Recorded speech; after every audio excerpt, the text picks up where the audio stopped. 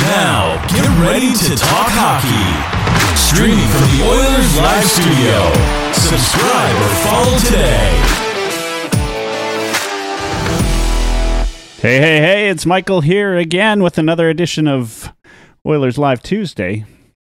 I was thinking this week was going to be a bit of a slow week, but Holland presser today. Lots to talk about. Twitter's gone crazy. Lots of, I don't know if we're going to call them good things or bad things, but lots of things to talk about.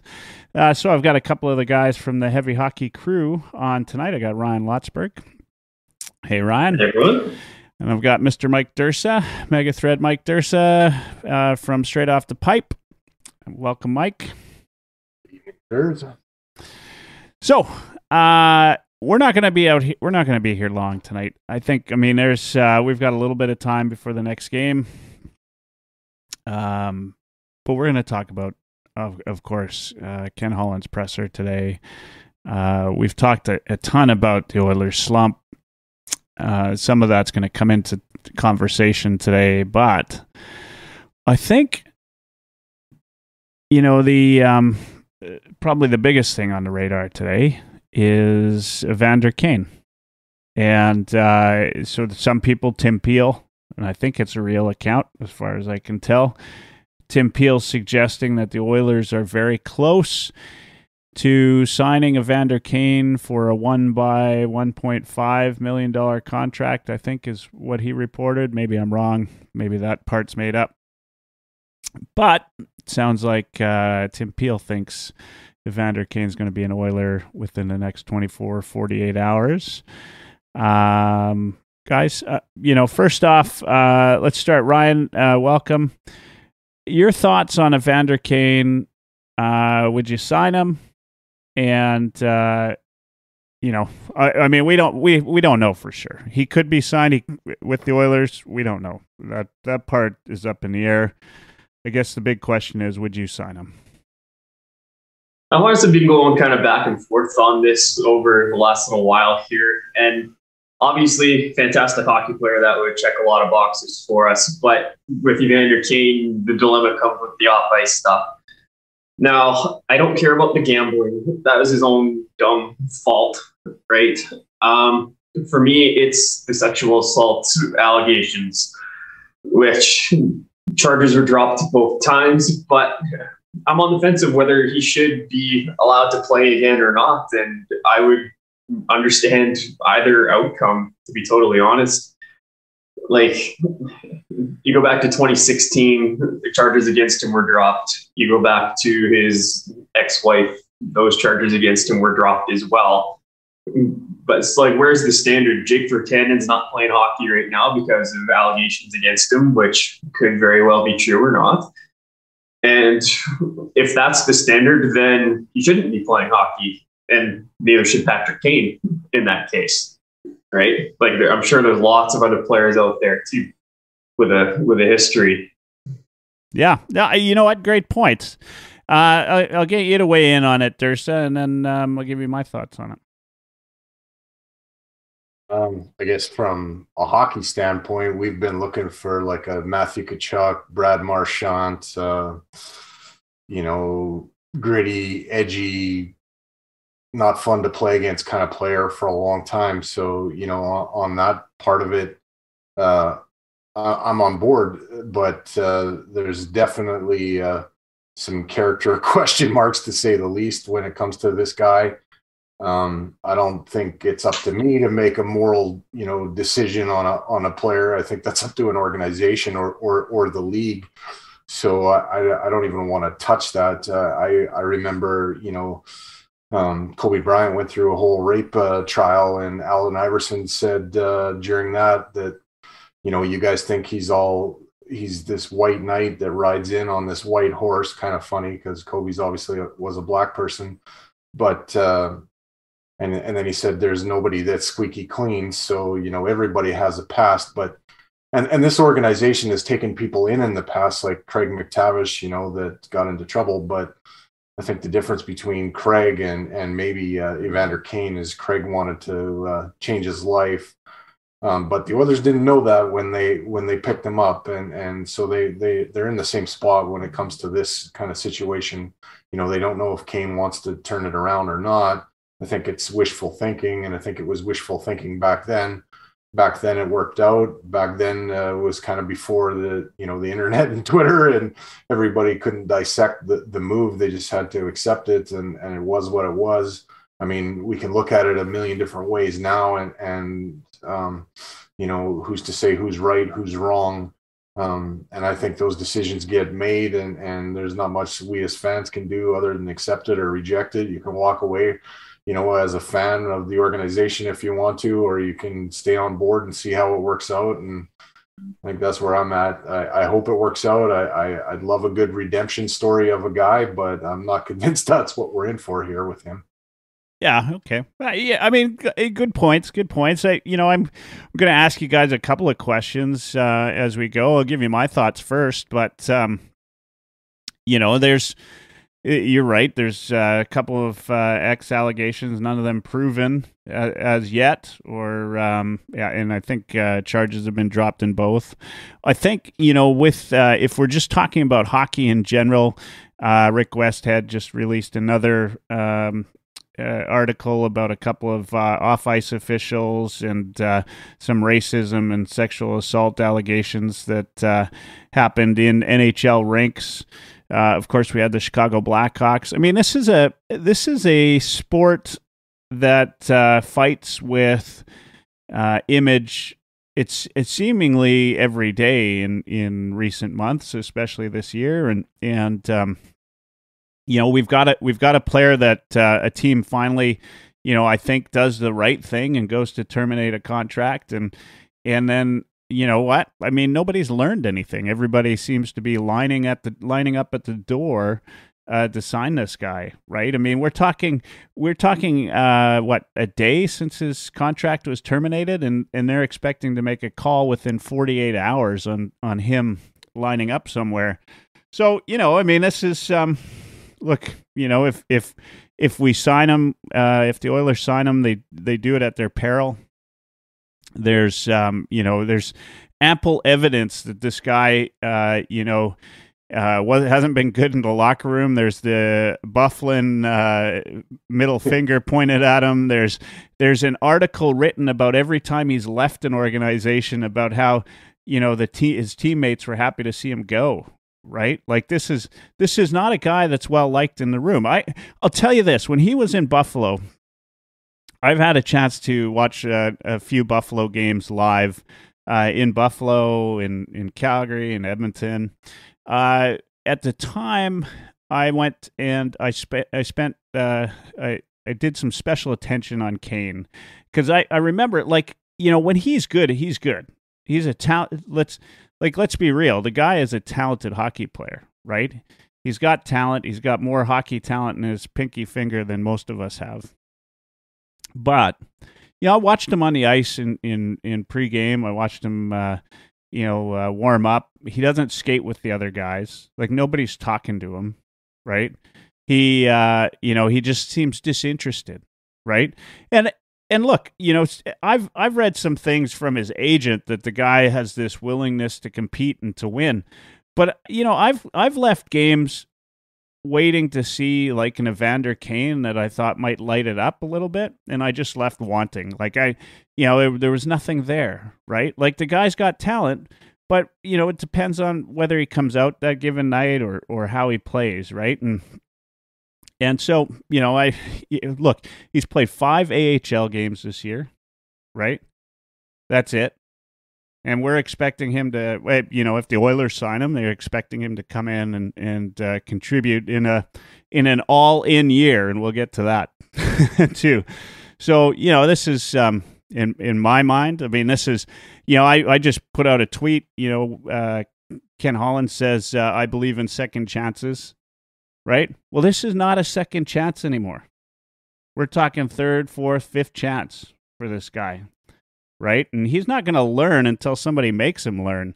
And the Sharks finally have, a little bit of wherewithal to maybe give him that chance to take something from it. He's not going to learn. You talk about Craig McTavish. That's a completely different story. He did time for that, right? He did time. The family of the young girl that died by his driving, they continued to visit him in court. It's not in court while he was in jail, or talked to him at least, and he did a lot to come around from that. Kassian's put in the effort and the work, right? We know his troubles, but Evander Kane's 48 hours out of a contract termination. I don't think 2 days ago he had some revelation that said, "Look, I'm going to be a better person about this." What's happened is 2 days later he's got a revelation that it doesn't give a shit what matters, right? Because somebody's going to give me a contract, right? Somebody's going to give me a contract. I wish I had that type of, capability that I could do whatever the hell I want, and then somebody will still give me a contract. It doesn't work that way normally, but apparently it works in hockey, and I think it's a piece of shit move if the Oilers or anybody signs him. The guy needs to take some time off of hockey, learn how to live his life properly. I'm all for people getting all the chances they need, but at some point the lesson's got to be served, and he's not served it yet, right? He sat out for a bit. This is his chance, and you know what? This is a fragile team right now in a slump. Do we want another guy that changes the dynamic there? I don't know. Anyway, that's my rant. Michael, the real lesson will come if the grievance that is filed gets turned down, and he's out that money from San Jose and has to take like a $5 million pay cut. The grievance will be turned down. Like 100%, it's going to be. I don't know. I don't see it standing. Right? Like, I mean, he's had enough problems. This is not something that San Jose came by lightly. Right? The Players Association has to file a grievance. Right? The NHL supported the termination. Right? And these arbitrator might decide that he's entitled to half of his money. So if he's not out the whole thing, I don't think he learns much. Yeah, he's still going through bankruptcy right now, right? So you know what? Look, I want Evander Kane to clean his life up, right? I mean, I know personally from somebody who's I've suffered personally from addictions, and I needed a second chance, right? Just like Kassian, just like anybody. I did some shit back in the day, I needed a second chance. But it wasn't until somebody said, get the fuck out of here, basically, before I did something about it, right? Until I was, knocking at the door of the food bank, or trying to figure out where I was going to live next. Before I, that's like there's a come to Jesus moment, right? Right. And he's not had it. Kane needs to come to the realization that I'm not who I profess to be in my own mind. Yeah. I need help. Yeah, and look, I want him to get help. Hey, look, we've got Lars on Facebook. Thanks for tuning in, Lars. Says if he signed in Edmonton, thank God it's not. Thank Odin is what he says. It wasn't in Calgary. Chucky and that prick on a line, that'd be terrible to deal with. Shannon, if Mike Tyson can become what he is today with society and with his social media success, then Kane deserves a shot. Cass turned around things here, and Mac T. We aren't giving up pieces to get him, so try it. I don't disagree, Shannon. I'm just saying now's not the time. Lars, yeah, same thing. Long time ago, people said nasty things about Kassian. Yeah, so look, that's my opinion on it. I mean, this guy, we're not teaching him anything. There's no second chance here. I mean, he hasn't even had you're not giving him anything. You're not punishing him. So as far as we're concerned, it's not a second chance because he hasn't broken any rules because he's continuing to go on with his life. And ultimately, like, he's not going to make his life better if he doesn't care. Like, you were talking about his attitude in warm-ups in Buffalo and like looking disinterested. Like, I don't know if you guys saw the picture of him in a club recently. Like, he looked like he didn't want to be there either, right? And with Kassian, like, he's had a lot of great things happen in his life too. Like, he worked to get over his addiction problem. He's got a wife and a kid now. Evander's had a wife and a kid too, and he's apparently treated them like shit too. Like, none of that stuff has seemed to trigger him into that come to Jesus moment, right? And I don't know that this will either, because like you say, he's not losing all of his money. He's going to lose some of his money, but not all of it. And someone's giving him a contract within 48 hours because he's a talented hockey player, and this is professional sports. That's just the reality. Nobody take the year off, right? Take the year off. Go get yourself better. You know, like that would be a good thing for him to do. You know what the grievance should be by the NHLPA? It should be that this guy isn't going through mandatory counseling, right? Like that nobody's reaching out to this guy to make sure that he gets better. Because I don't think there's anybody in that circle around San Jose right now that would say this is a healthy individual. In fact, he was unhealthy enough that they terminated his contract. Just whatever it was, 48 hours ago. We'll go with 48 hours. They terminated his contract.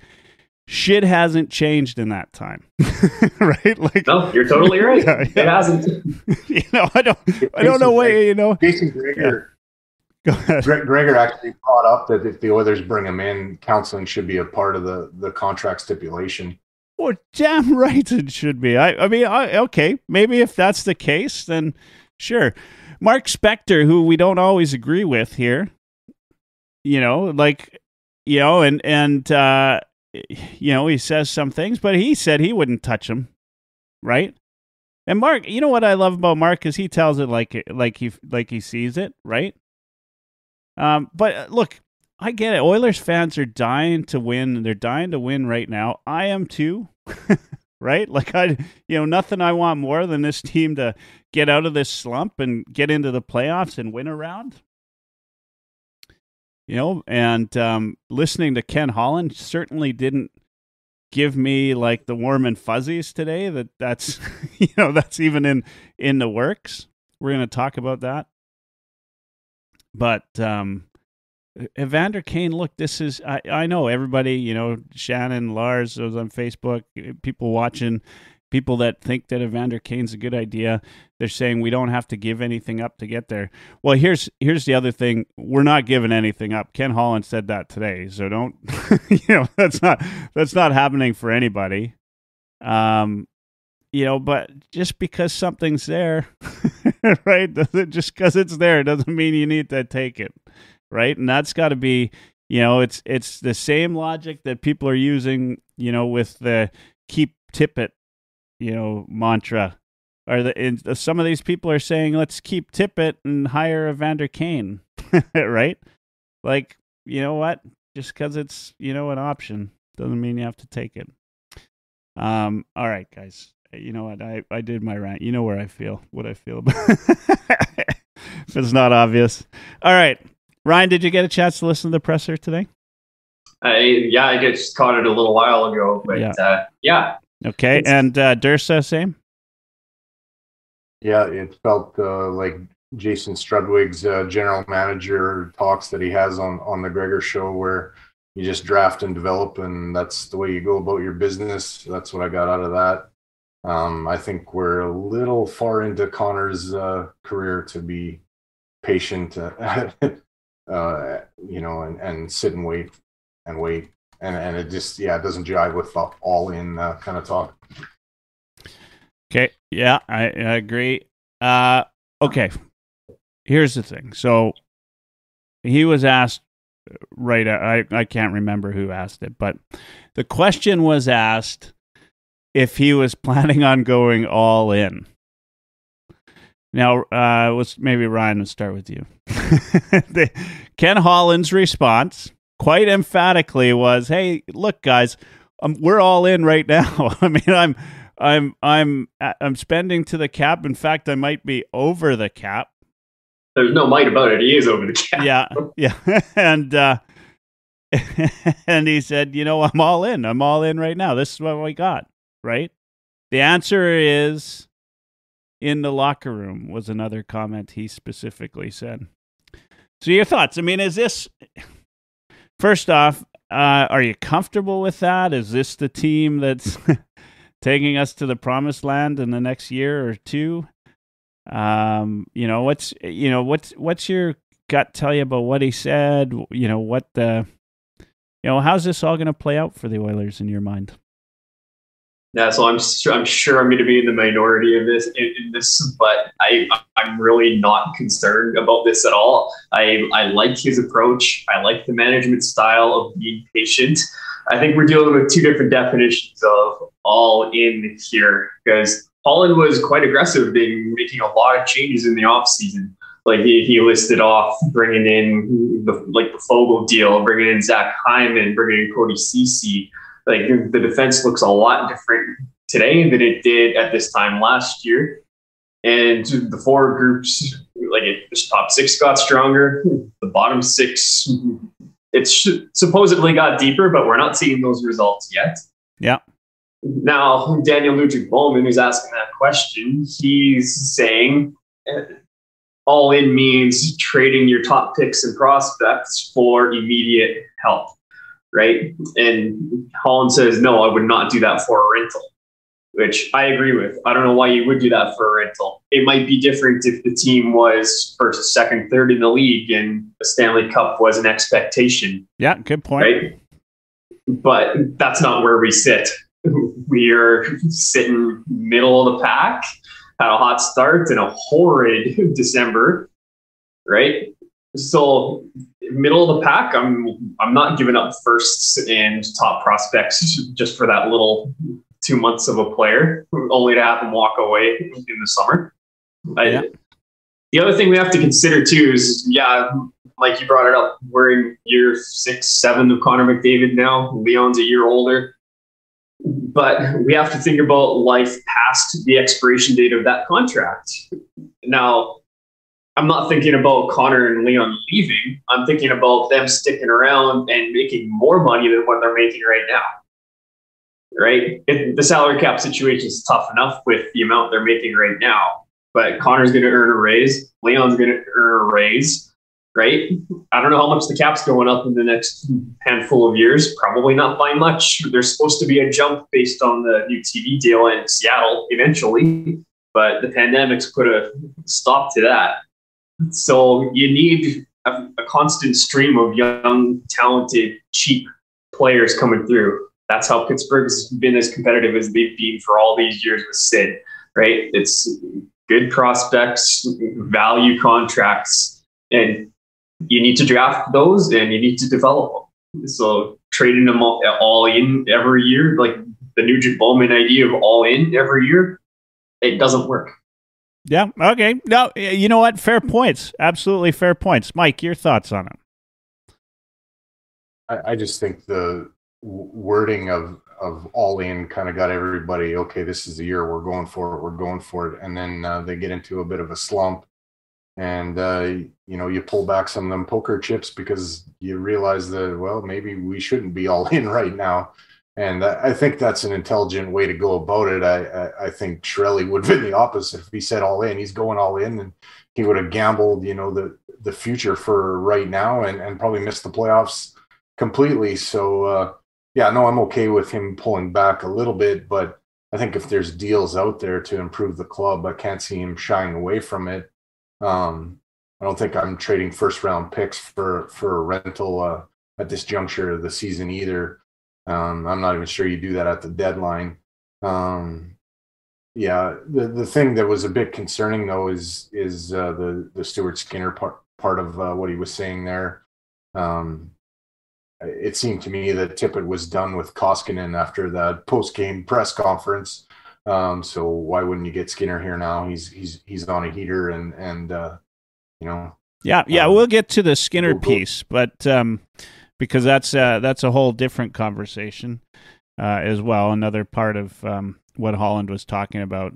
The all-in, you know what? Great, Ryan. Great points, Mike. Good points. My biggest challenge is this, and I like Holland. In fact, you know what? None of what he said surprises me today, right? Like and if it did, you just haven't been listening, right?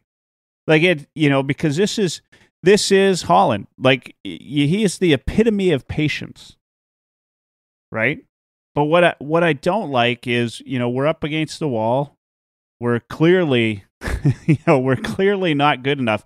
In fact, I would say December, while it should be a blip, does put the playoffs in jeopardy for us. Right? And it shows that the playoffs are potentially a jeopardy situation, right? Like if Smith gets injured one more time, well, Skinner's up, right? But look, he was asked in a couple of different ways, like what's the tipping point for you, right? Like we're asking you today, is it fire Tippett? Is it, make a trade? Like what's the tipping point for you? Is it bring up Skinner as we'll talk about, Mike? And Holland didn't have an answer, right? Like this is to him. This is the team.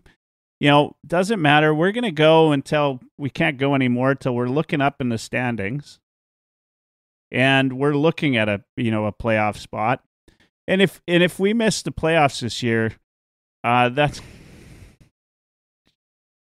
And it's possible, guys. Like maybe in October and November, we didn't think it was possible, but you're damn right it's possible, right? Like there are people that are, like Anaheim's doing way better than anybody expected, right? And so you got to factor in those teams that are above you that you didn't factor in at the beginning of the year, right? And so look, I think this team will make the playoffs. I'm not saying they're not going to, but that's what scares me about being all in or not is you have to be prepared to make some moves. And he clearly today doesn't sound like he says every time he's got a presser, he says, "Yeah, I'm working the phones." He's been working the phones for 20 years now and hasn't made more than 10 trades, right?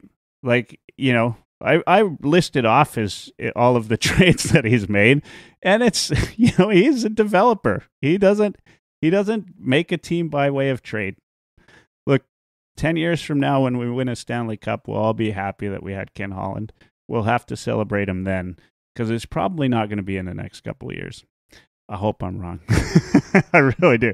All right, let's talk about Mike. You wanted to. I'll let you go first on this, because this was Holland's words today were asked about Stuart Skinner. He basically said, "Look, Skinner's doing well in Bakersfield. He's getting some time there. I'm going to run with Koskinen and Smith." I think if you go into Oilers fandom, probably Skinner's one of the big things that everybody's asking for. If you're not going to trade for a goalie, we've got one that seems to be, playing better than your second string. Why not bring him up?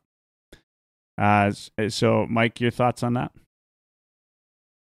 Yeah, I feel like Skinner was good when he was here, and he's doing just fine. Down in Bakersfield. And it felt like, that Tippett basically ran Koskinen out of town. Hearing Holland's presser today and what he was saying, it was almost like he was building him back up, feeling like he needed another veteran guy, to back up Smith. And maybe there's some truth to that. I don't know, but I think Skinner's played well enough, and his numbers when he was here were better than everybody, in limited time. But how much time has Smith actually played this year either? So I think he kind of deserves to be here, but that's just doesn't seem like it's going to be the case. Although I'm kind of curious as to whether or not Tippett's going to give Koskinen another start. That's what Tippett will give. Oh, you know why? Because he'll have to. Because something will happen with Smith, right? He won't have the choice. In other news, by the way, Stalock looks like he's been cleared to go play in Bakersfield.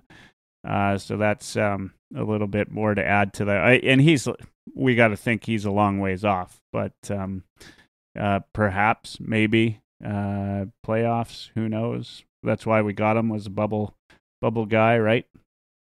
Who's never played. Ryan, your thoughts on this? Like, first off, I mean, would you bring Skinner up? You think Holland's good? I mean, you made some good points, right?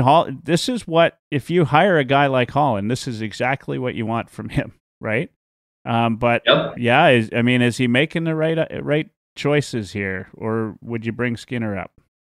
Well, just like any other prospect, the idea with Holland is to let them be overripe, right? He said that today, right? He said maybe he'll be there too long, but I'd rather that than not long enough, right? That's exactly right. Now, the only reason Skinner was ever up here is because Mike Smith was hurt. And I think that's the only reason that he would be up here again at some point this season, is if Mike Smith is hurt.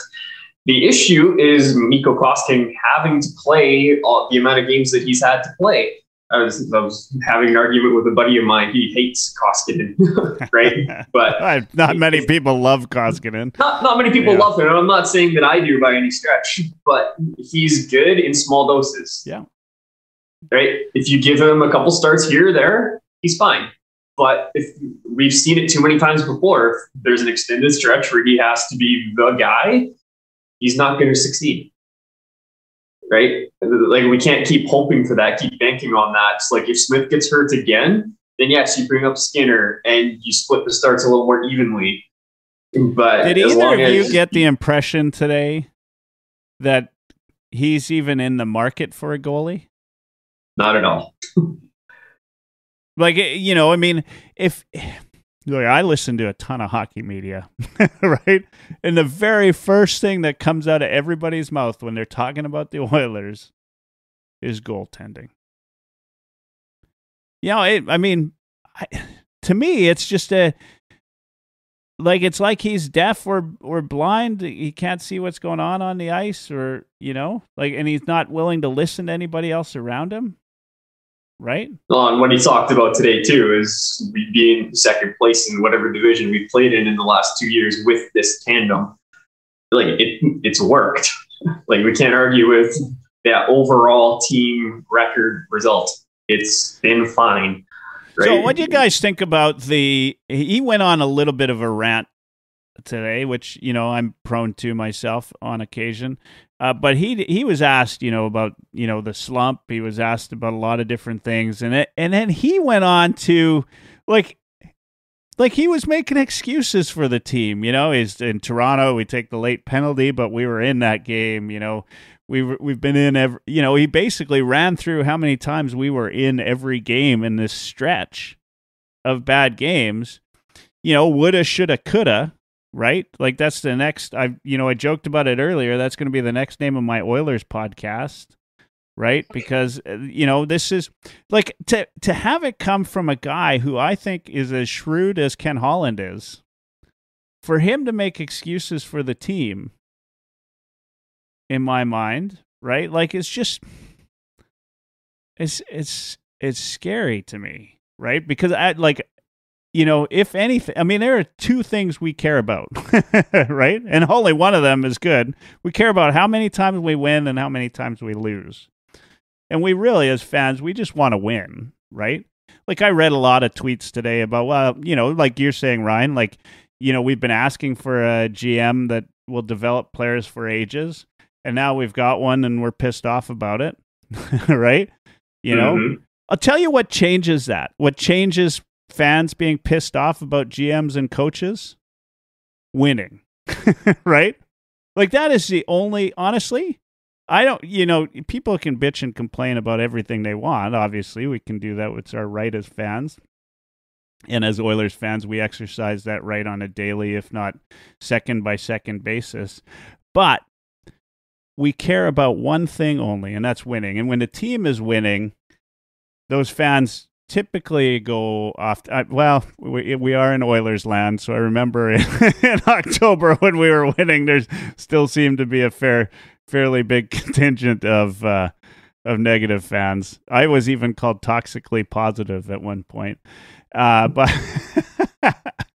But anyway, I mean that's all that matters. Durso, what do you think about that? I mean, how does that make you feel about the GM, the state of the franchise, state of like Mike Tippett or Dave Tippett? Sorry, Dave Tippett's not going anywhere, right? We got that today. Dave Tippett's not going anywhere. Koskinen and Smith, they're not going anywhere. Skinner's not coming back. We're not looking for a goalie. We're likely very interested in Evander Kane. Did you hear anything today in, the excuses, everything in there that, made you hopeful for the prospects of this team today? Mr. Dursa. I guess the one thing that Holland did say is it's a results-driven business. I think, he's extended some more rope to Tippett here, but, if they don't start winning games, I can't see you hanging on to a coach with a roster you've basically overhauled in the summer, mostly the way you wanted it to be, other than I think a change in net. It's the roster Tippett wanted. So if he's not winning with it, then there's a real problem. I mean, according to Dash, yeah, that buys Tippett more time. To me, it buys them less because you've got the guys you wanted and you still can't make them win. Now, Ryan, I'll give you the chance to go on that. I mean, there was a lot of excuses there today. You agree? I mean, he made a ton of excuses for the current slump. Yeah, like he was talking about how close a lot of the games were, even if you go back to the Winnipeg series. I mean, close only counts in horseshoes and hand grenades, right? Yeah. But I see what he's trying to do, and I love that he's trying to do it. It's the messaging is he believes in the team, and he's got full faith in them. He trusts them, right? That's what the players need, right? You can't fire everybody. You can't overhaul like 15 forwards because they're not putting out goals at even strength. Yeah. Right. You got to put your faith in the roster that you've built. And Ken Holland, like he said, he went all in, according to his words, this summer, trying to build a contender. So what's he going to say? Ooh, now suddenly my team is crap because we've lost a few games. Like he's got to have the messaging be positive, and or towards the players, and that's exactly what he did. Yeah. He believes in this group, and I think he's optimistic that they can turn it around. We can be pessimistic to that or kind of believe him. That's up to us. But you can't do a lot with his roster given his cap constraints. So maybe that's why this whole Kane stuff is coming on the scene, is because it's virtually an acquisition without any real major cost coming to it. You're $1 million, $1.5 million, whatever the deal ends up being. You kind of park Turris in the minors, and that pretty much takes care of it, right? So. And it's a one-off. If it works, great. You look like a hero. If it doesn't, well, you were already in the tank. So, nothing to lose. Kind of roll the dice on it and see what happens. Yeah, I mean, I still think there's so many other other challenges with that, but I mean, sure. I get what everybody's saying, right? Like it's not costing you anything, and we know right now. Well, I mean, it's still costing you $1.5 million. They got to figure that one out. If that's the actual figure that it comes out as. But I heard today, one of the friends of the show from St. Louis suggested that Evander Kane, I'm not sure where he heard it, Evander Kane said he wouldn't play for the league minimum, so 1.5 sounds about right, if that's the case. Of course, does he really have does he have a choice at this point? Wood Guy put out a little stat thing. I don't know if you guys saw it today, but about PDO and the Oilers.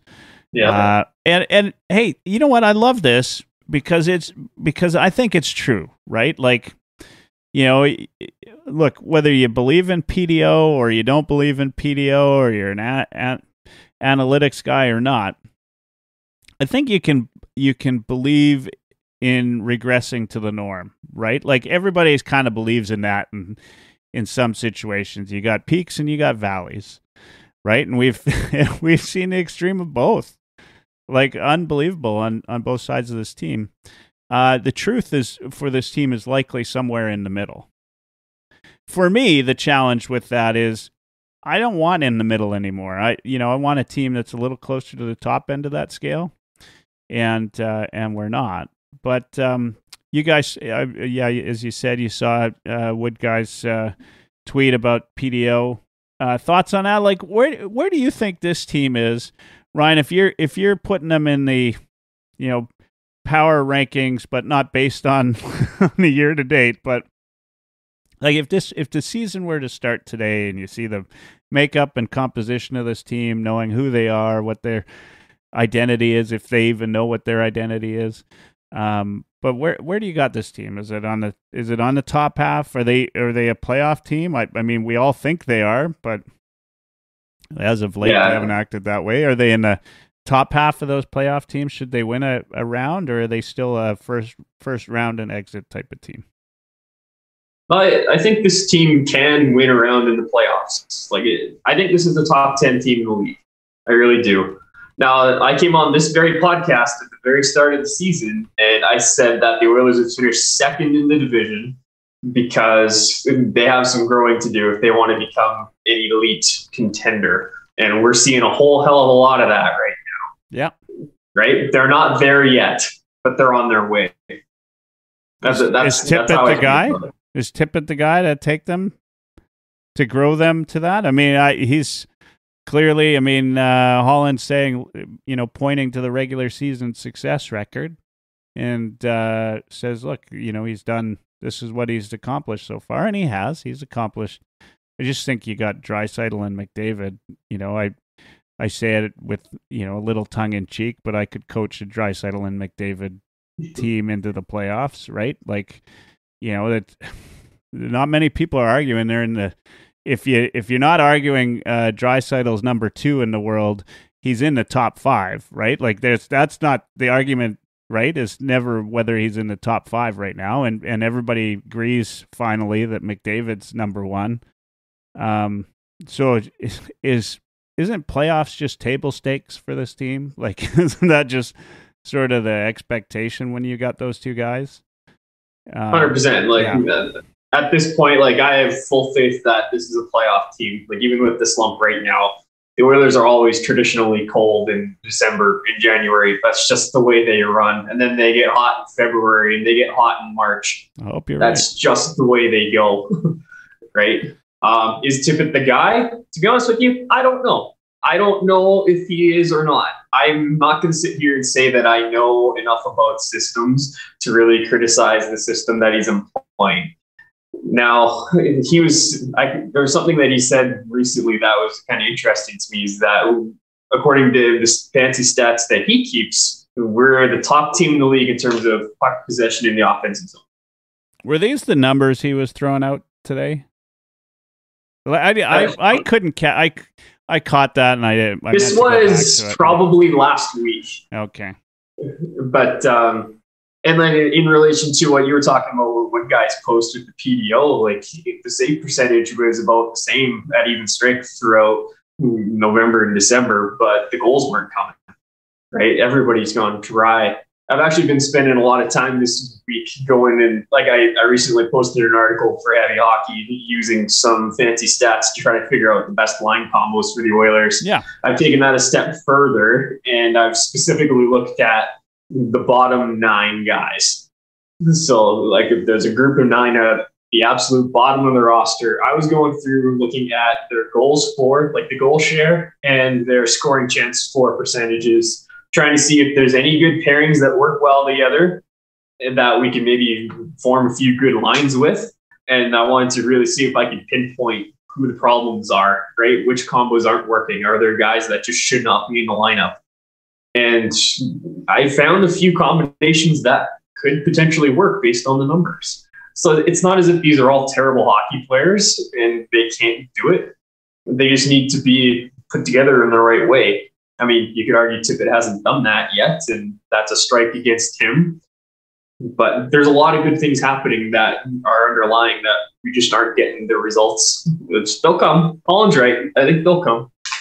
Yeah. Yeah, no, and good points. And by the way, great article. If you haven't had a chance, go to heavyhockey.com. I think it's the first one up right now. But check it out. That's by our very own Ron Lutzberg right there. Who else? So if you were right once before on the show, or you're so far so good, you said second in the division. Hopefully you're right about where the team's at now. Dursa, I mean, what are your thoughts here? At the beginning of the season and kind of after the Winnipeg series last year, I kind of, in my head, wanted to give Tippett some rope and, Holland overhaul, kind of, bring in some new faces and change the team a little bit. And at the start of the season, I thought we were kind of a deeper team, definitely at forward. And I thought we improved our defense just a little bit, marginally. I am baffled that December was the train wreck that it was. And I don't know. Now I'm kind of in a spot where I don't know if Tippett really needs much more to show us. I think we've seen what he's all about. And I think it's almost a fait accompli that if we get into the playoffs and scrape our way in there, that we get bounced again in the first round. I'm not convinced he's the guy to kind of get you into multiple rounds of the playoffs. I don't want to be that pessimistic guy, but I was hoping that we would rip off the Band-Aid right now and get it over with and do a coaching change. I do think there's been a lot of changes of coaches, and that can have an effect on people, but if it's not working, why keep trying it over and over again? It's Einstein's theory or definition of insanity. Yeah. So you know what? I mean, you said something that's maybe impactful to me, which is, if he gets to the playoffs, right? If Dave Tippett survives this year and gets to the playoffs, then he,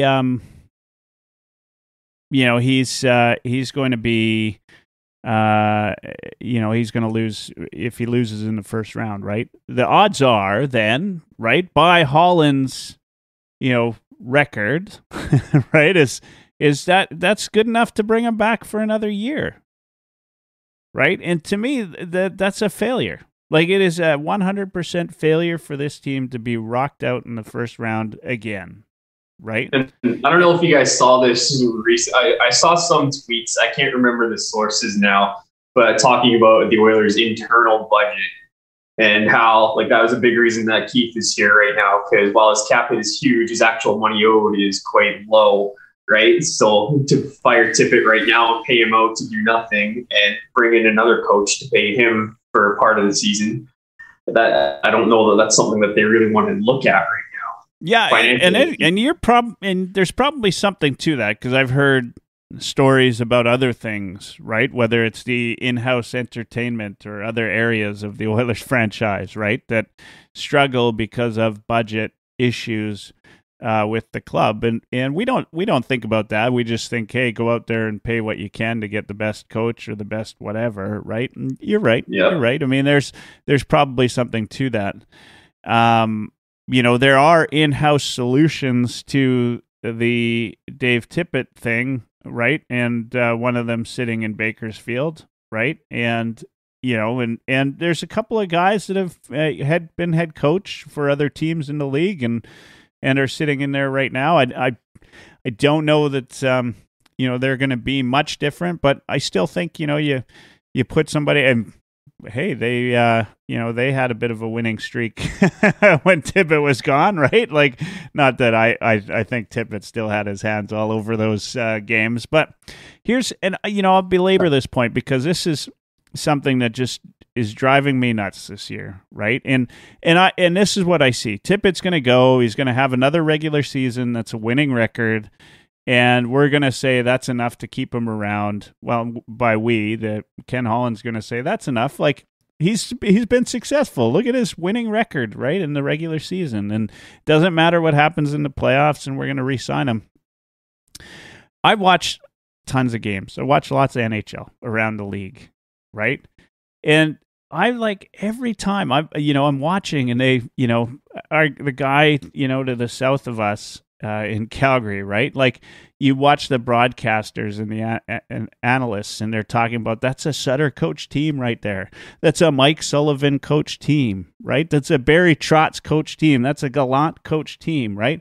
Oh, you know what? Gallant's going to get these guys to the next step, right? Or he's going to do this because he's going to implement this. Or, Bednar, he learned from the last game, and this is what he's going to do now. I don't hear that when I'm watching the Oilers or when I'm listening to the media, right? There's no identity in this coaching staff on this team.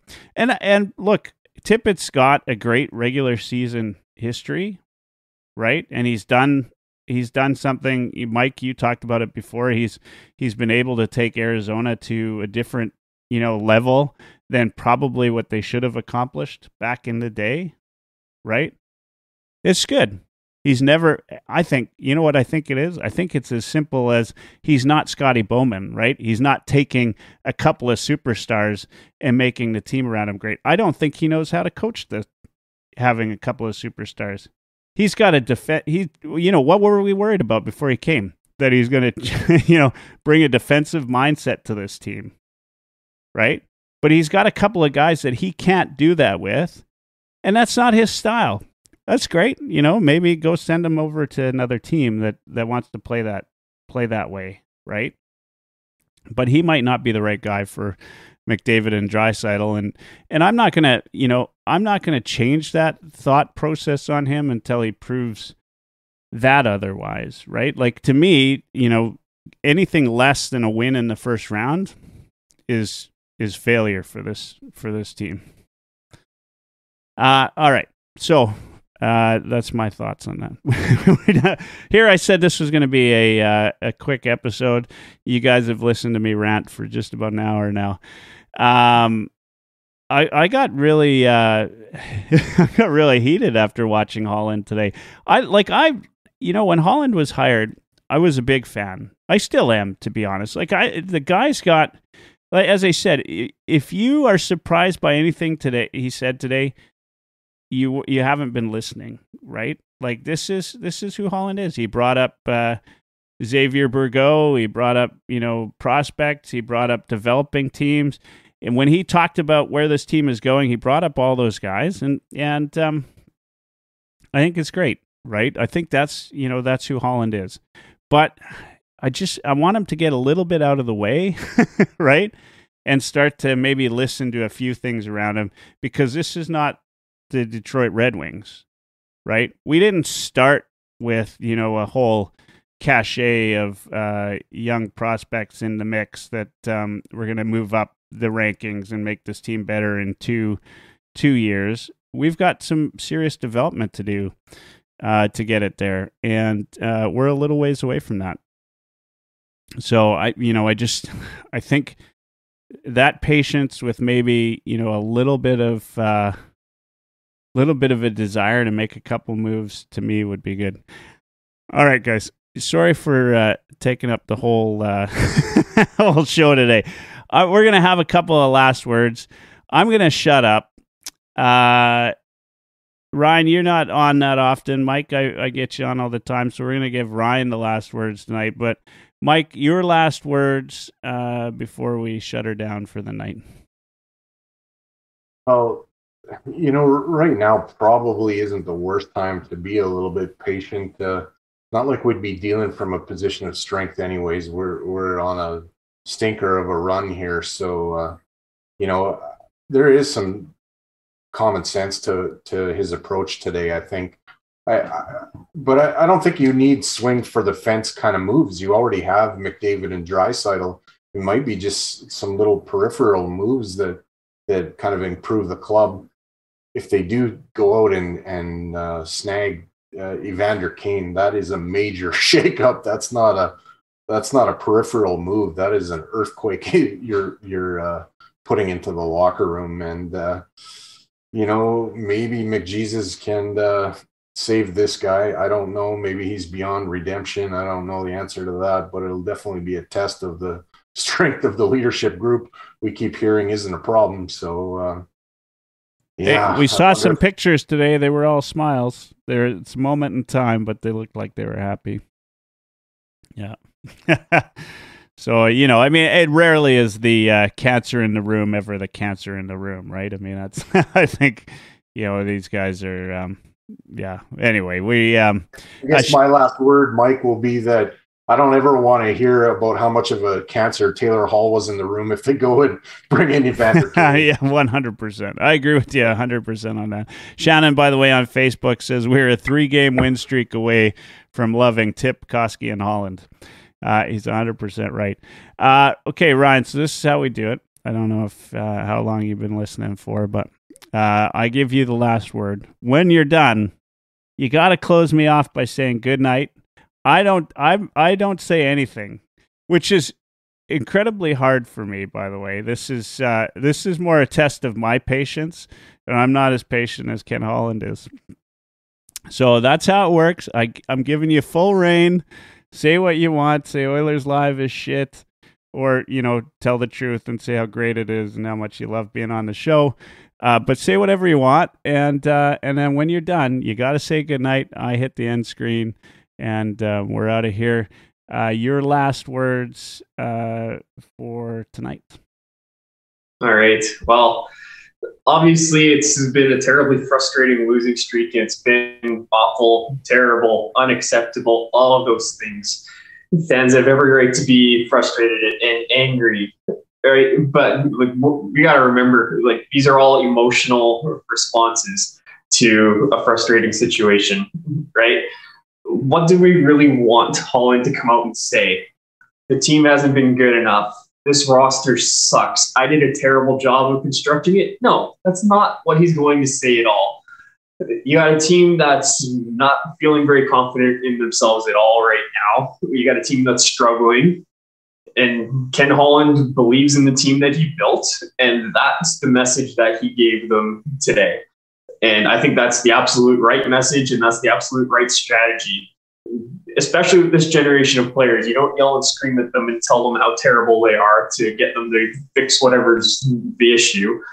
You got to give them faith. They have to be involved in the decision-making process, right? They need to be feeling valued. And that's the message that I got from Ken Holland today. And I think that's the exact right message.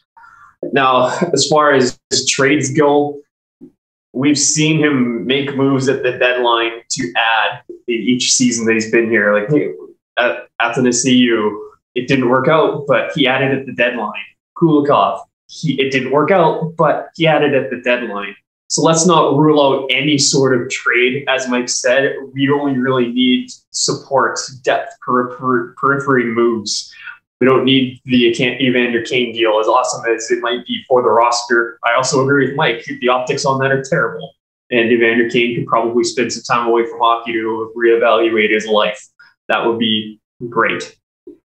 But all in all, the state of the Oilers right now sucks, but it's going to be okay. We're going to get through this. Patience is everybody's least favorite word in Edmonton, but I think it's needed. We're on the right track. It's just been a bad 5 weeks, as that's going to fall on deaf ears, but that's just the way it is.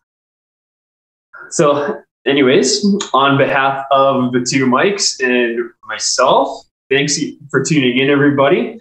It was a pleasure to be here, Michael. Are you happy now? I hope you're happy now.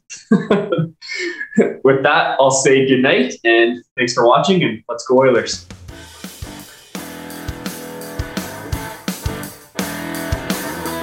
Oilers Live.